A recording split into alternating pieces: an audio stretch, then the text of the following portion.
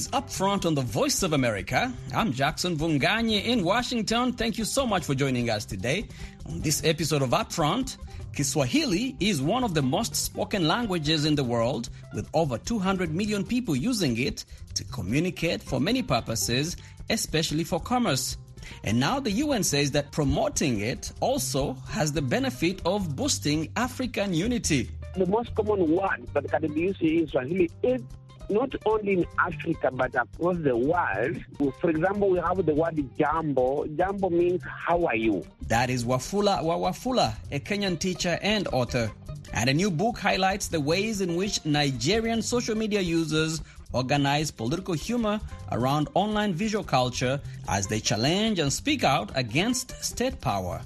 Nigerians, are very confident people who are quite expressive and loud in a good way. So when you come on social media, you tend to find that tendency replicated in a lot of ways. That is Professor James Yeku, a Nigerian writer and assistant professor of African Digital Humanities at the University of Kansas. His new book titled Cultural Netizenship, Social Media, Popular Culture and Performance in Nigeria. But first, let's hear from you, our listeners. Our question of the week is, what do you think about plans by some African governments to adopt Kiswahili as one of the official languages? It's going to help the young generation, and it will be good for the country because it will ease communication, especially at the borders when you're trying to trade. My name's Sabrina Lubia. People, they know how Kiswahili is important. Yeah, because you're an East African community whereby Kiswahili is used everywhere. My name is Daisy Ndagire. And yes, Swahili is being made official in our country. And I think it's a very good thing because, first of all, as an East African community, most of the countries speak Swahili. That's Kenya, Tanzania, and also DRC. And if we can't understand our neighbors, it's going to be very hard to do trade and business. Most people come from other countries to Uganda, especially for refugees. And if we can't understand, they can't understand us, we're not going to work things. We shall be very confused.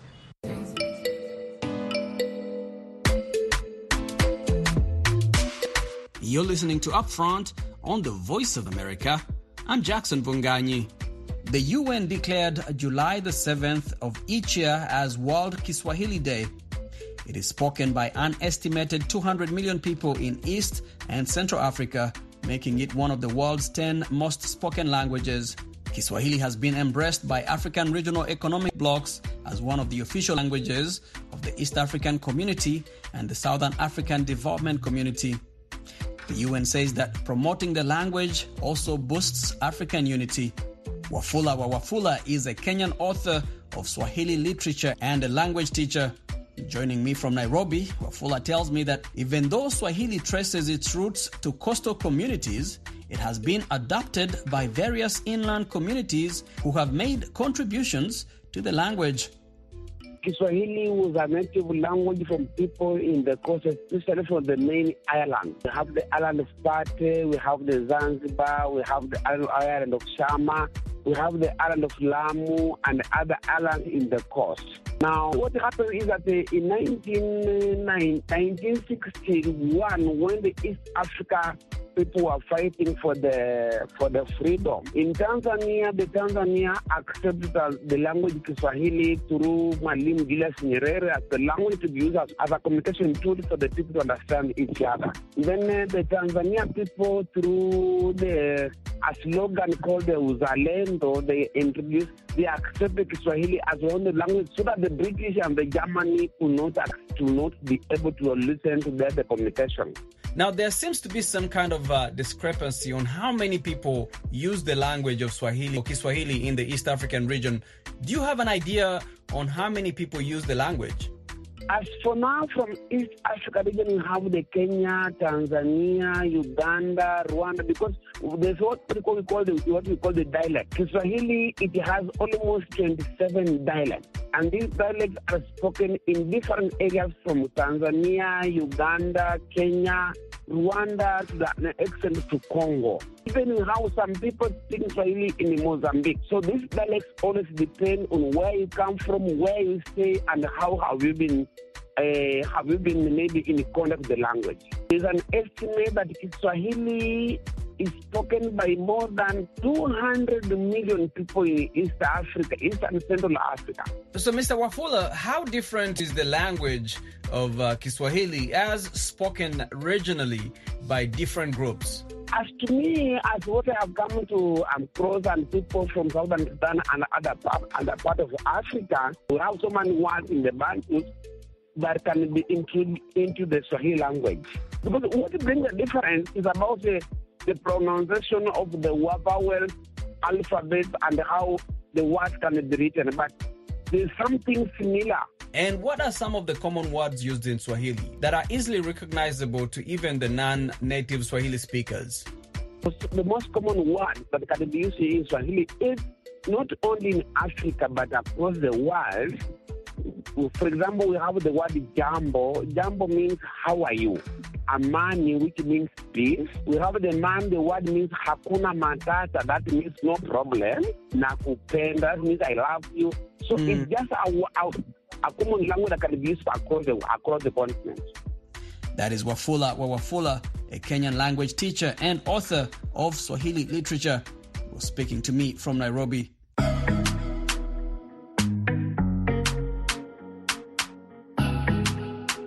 This month, the government of Uganda announced plans to introduce Kiswahili or Swahili as its official language.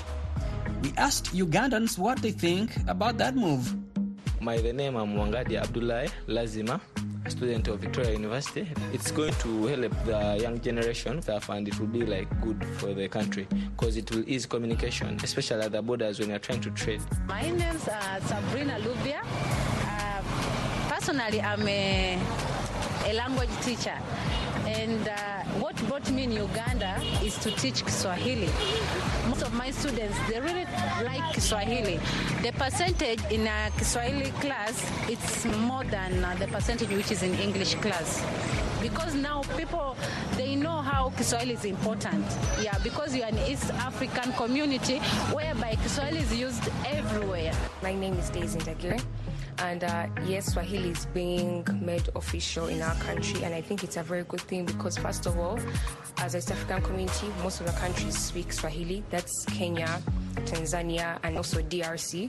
And if we can't understand our neighbors, it's going to be very hard to do trade and business. Most people come from other countries to Uganda, especially refugees, and if we can't understand, they can't understand us, we're not going to work things. We shall be very confused.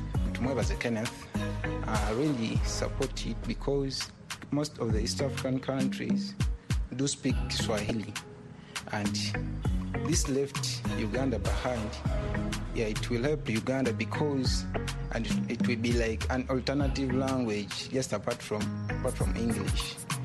Those were some of the voices of Ugandans speaking on the plans by the Ugandan government to introduce Kiswahili as its official language. You're listening to Upfront on the Voice of America. I'm Jackson Vunganyi. Let's go to West Africa in Nigeria. The government says that social media companies will be required to register and open local country offices and appoint contact persons with the government. A statement from the National Information Technology Development Agency said the regulations were developed with input from major social media companies, including Twitter, Facebook, WhatsApp, and others. Now, while there's no consensus on how the new regulations will impact social media use in Africa's most populous nation, analysts worry that the government could use this as a pretext to control social media use in the country.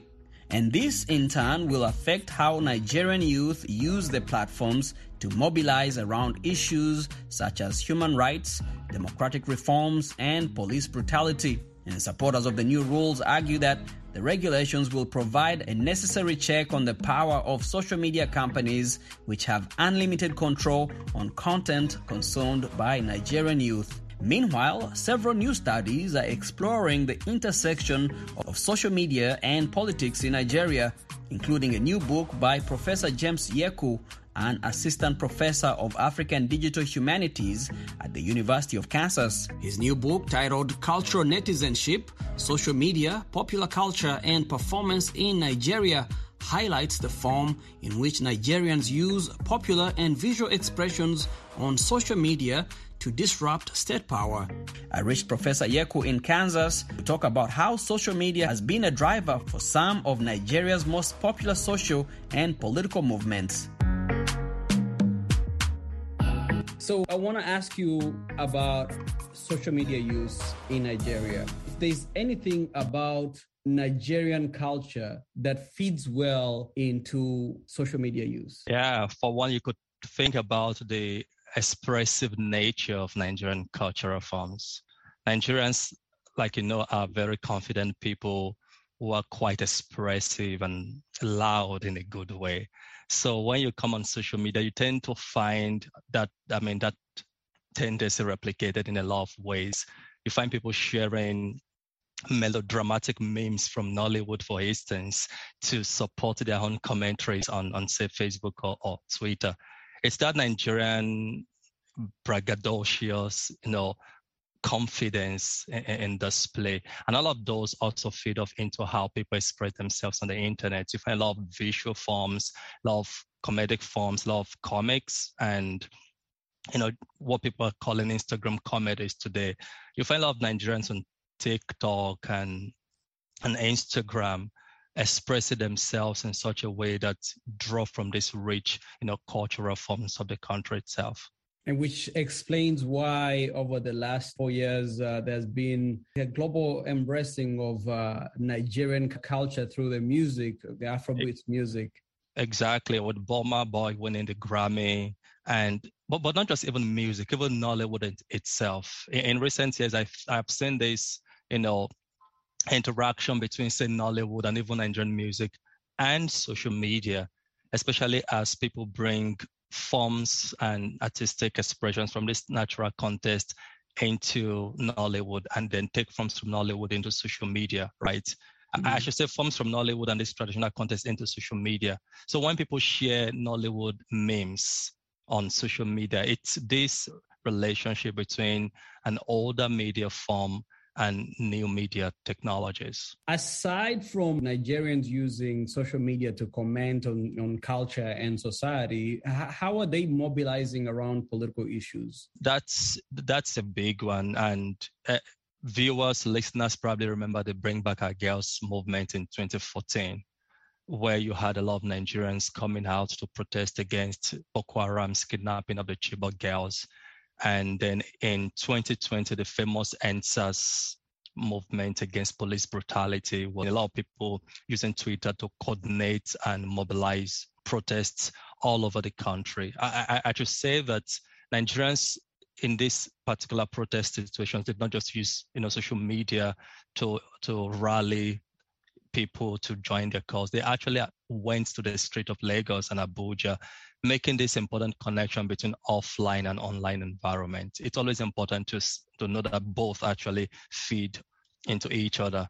But indeed, Twitter, Facebook, and all of these social media platforms have been very important to how Nigerians mobilize different people to around a common cause. In the case of EndSARS, it was the movement against police brutality, and then the Twitter ban itself, which resulted from that. How effective would you say they were in terms of effecting political and social change in bringing and galvanizing global support to this cause when they use social media?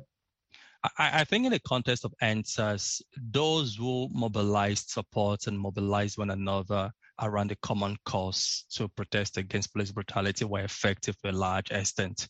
At least the government decided to reorganize this anti-robbery squad that was the culprit for, the initial catalyst for the protest. So in that sense, we can say there was some kind of material change because government responded to their demands. On the other hand, we cannot forget that technology, digital media in particular in this context, is also a side of ambivalence. Ambivalence in the sense that it's not necessarily all good. There are also some downsides to the digital media. So I don't want us just always romanticizing social media and thinking it was all perfect, everything is, Eldorado, everything is utopia. I can say, for instance, that during EndSARS, there were members in the LGBTQ community that were barred from, contributing their voice to the protest against police injustice, even when these forms of injustices affected them. So my point here is to say it's great, and I know you have discussed this with the previous speakers. Social media did great in helping people to express themselves, but the same social media platforms were also used to exclude some other people. Exclude others, So that the point, therefore, is to see social media, to see technology more broadly as this ambivalent space. It's neither good or bad. It's what people, do in these platforms. On these platforms, that's really important. As much as it can be groundbreaking in bringing acceptance or attention to some of these issues, but also it does carry with it sometimes some of our biases. Exactly. Yeah. And that's why we have misinformation, we have hate speech, all of those things are the downsides to it. A lot of people tend to focus on those downsides, but we do need to talk about how in developing countries such as Nigeria, it is effectively used to mobilize against oppressive regimes. Let's talk about the Twitter ban in Nigeria. Nigeria, the most populous nation in Africa, one of the countries that has the highest number of users of social media, specifically Twitter. President Buhari, after having his tweets removed by the authorities at Twitter especially because recapturing the politics of answers would help people understand why the Nigerian government decided to ban Twitter. During the answers, the Nigerian government was alarmed that the Twitter board decided to support the answers movement. Jack Dorsey, for instance, mobilized support in Bitcoin for the answers community. And the Nigerian government saw that as Twitter basically investing in what they called the destabilization of the country. In that sense, we can conclude that there's that dimension in which the government saw what Twitter did as really destabilizing. But all of this go back to the question of the public sphere. The idea that unlike many would think, Twitter cannot be a public sphere, social media cannot be an effective public sphere. In the Nigerian context, indeed, it comes to resemble the traditional public sphere, since civil society, state power, and citizens can be in some kind of public dialogue, and things obviously get done as in the context of the Twitter ban. In case you're just joining us, this is Upfront on the Voice of America. My name is Jackson Vunganyi.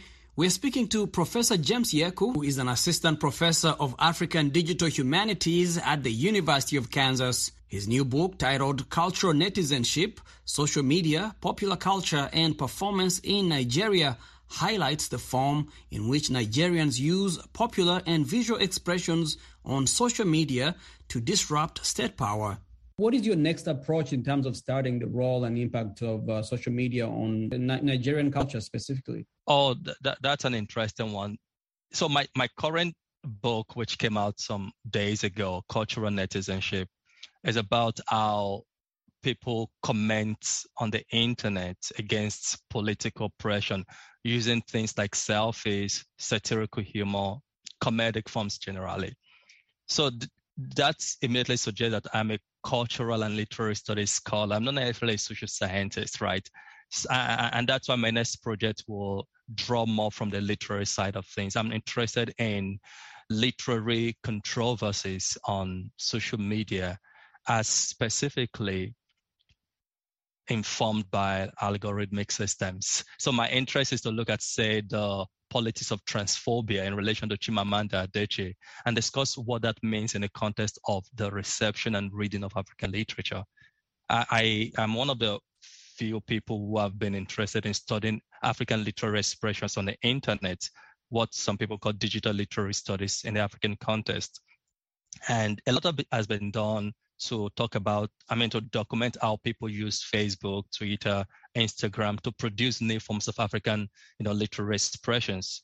Now, I'm interested in how African literary controversies and debates and scandals on the internet have this algorithmic side to them, and we do need to talk about them. Also, especially because this connects to the politics of datafication.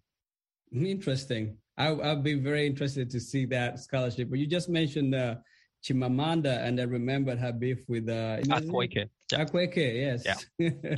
Yes, I'm interested in those kind of debates and what that does to expand the readership and the public of African literature. Mm-hmm. Social media has a role in all of this, has a role in how we read African literatures today and how we interpret African literatures and how ordinary people who are not necessarily literary scholars interpret and discuss African literary forms. What's the role of algorithms in all of this? That will be my next project. James, thank you so much. It was such a pleasure talking to you. Anytime, bro. Thank you so much. Thanks for doing this. Much appreciated. Yeah.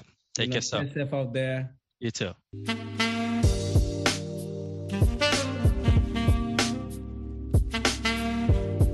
In Lagos, a youth-focused advocacy group, Yiga Africa, is mobilizing young Nigerians to get registered to vote in Nigeria's coming general election scheduled for February next year.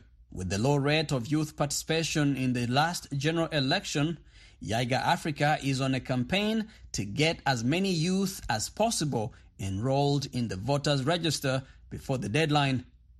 And to encourage youth voters, the group is hosting a concert to lure youth to get their voter cards. From Lagos, Samuel Okocha reports on how and why this is happening. I feel it's important to vote because average young person stays at home. I remember the last election I was at home. I didn't feel the need to vote. Oluchi Bernard is one of the many young Nigerians who have just registered to vote in the coming elections in Nigeria. She has come here at the Lagos Tafawa Balewa Square, the venue of a massive campaign to get youth into the voters' register ahead of a promotional concert also scheduled to hold here. So this period, there's this thing in the air that makes everybody wants to come out, and it's very nice for these guys to have organized something like this. So it's good. Are you coming for the concert? I'm not sure, but I'm definitely voting. According to Nigeria's election body in Lagos, only 5% of youth in the state came out to vote in the last general election. To improve that record, Yiga Africa, a Nigeria-based youth advocacy group, is organizing a youth vote concert on Saturday. And to gain access to the concert, attendees will have to tender their voters' cards, and those without their voters' cards will have to register and get their voters' ID. Samuel Okocha for VOA News in Lagos, Nigeria.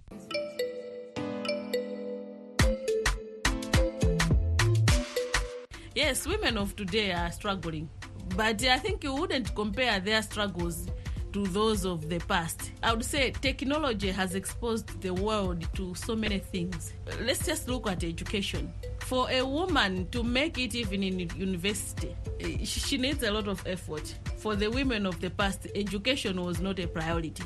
Marriage was a priority at that time. Meanwhile, the world has changed. Everything has changed. We are in a modern world. In the past, we didn't have an internet. In the past, people did not observe some human rights. And this time around, the women have been recognized in as far as human rights is concerned. And in the past, because women were not empowered, men were abusing them in so many ways.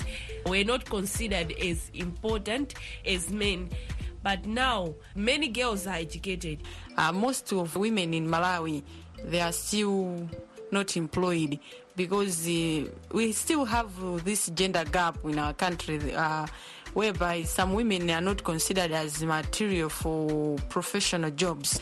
That's a very big challenge. On that one, I would say women are suffering because they would look for a job for almost 6 months and then they just get tired and leave it.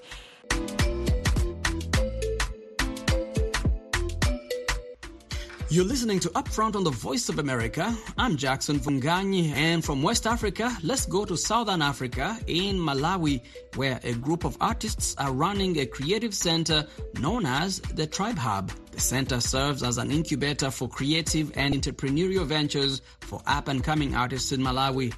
The Tribe Hub opened last September and now has a brand new and multi-purpose recording studio and a performance stage, carpentry workshop, and many others.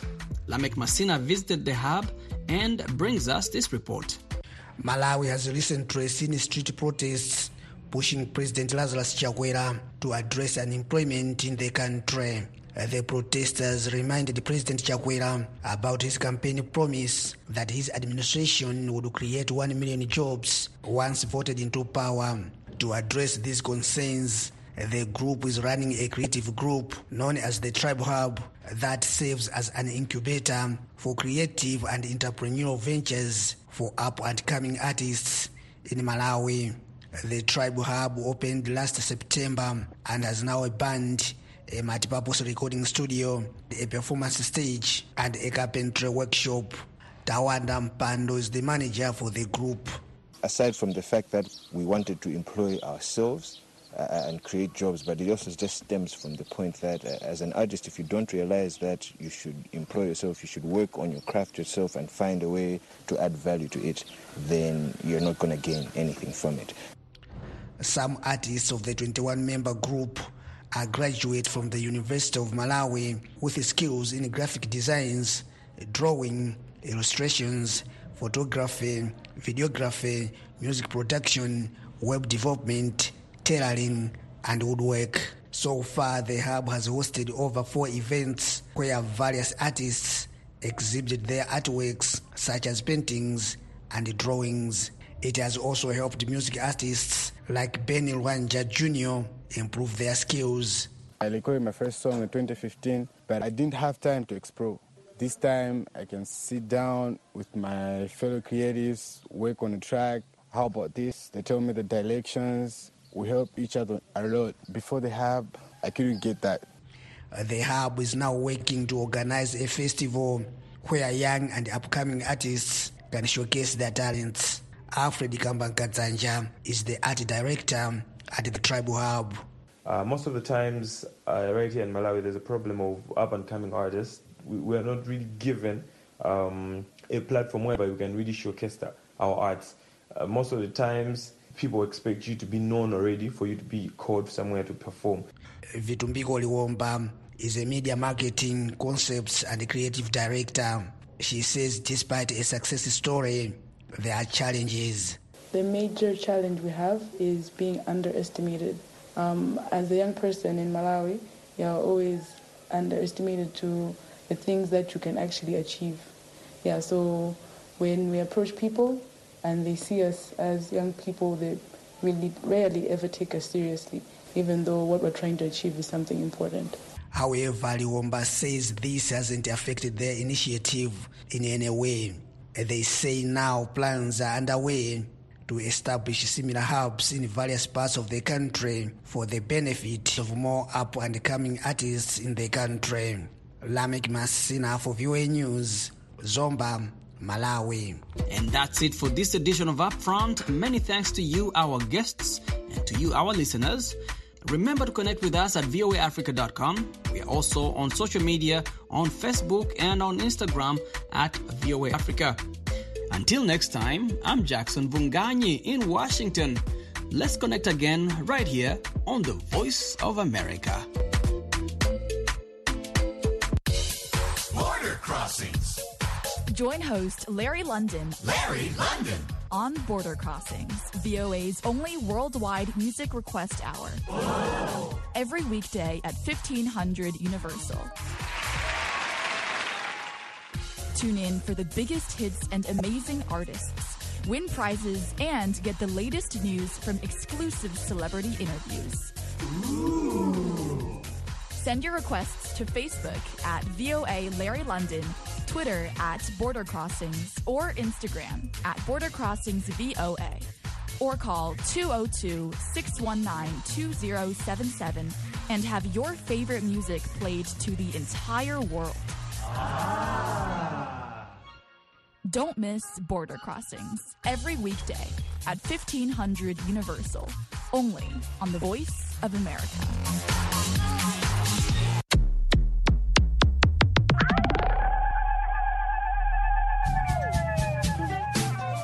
Hello, this is Heather Maxwell, host of Music Time in Africa. Join me every Saturday and Sunday for an hour of awesome African music. Wake up, dance this music. Like to stay on top of new music trends, breakout artists, new releases? Maybe you just love the classic styles and artists of the past.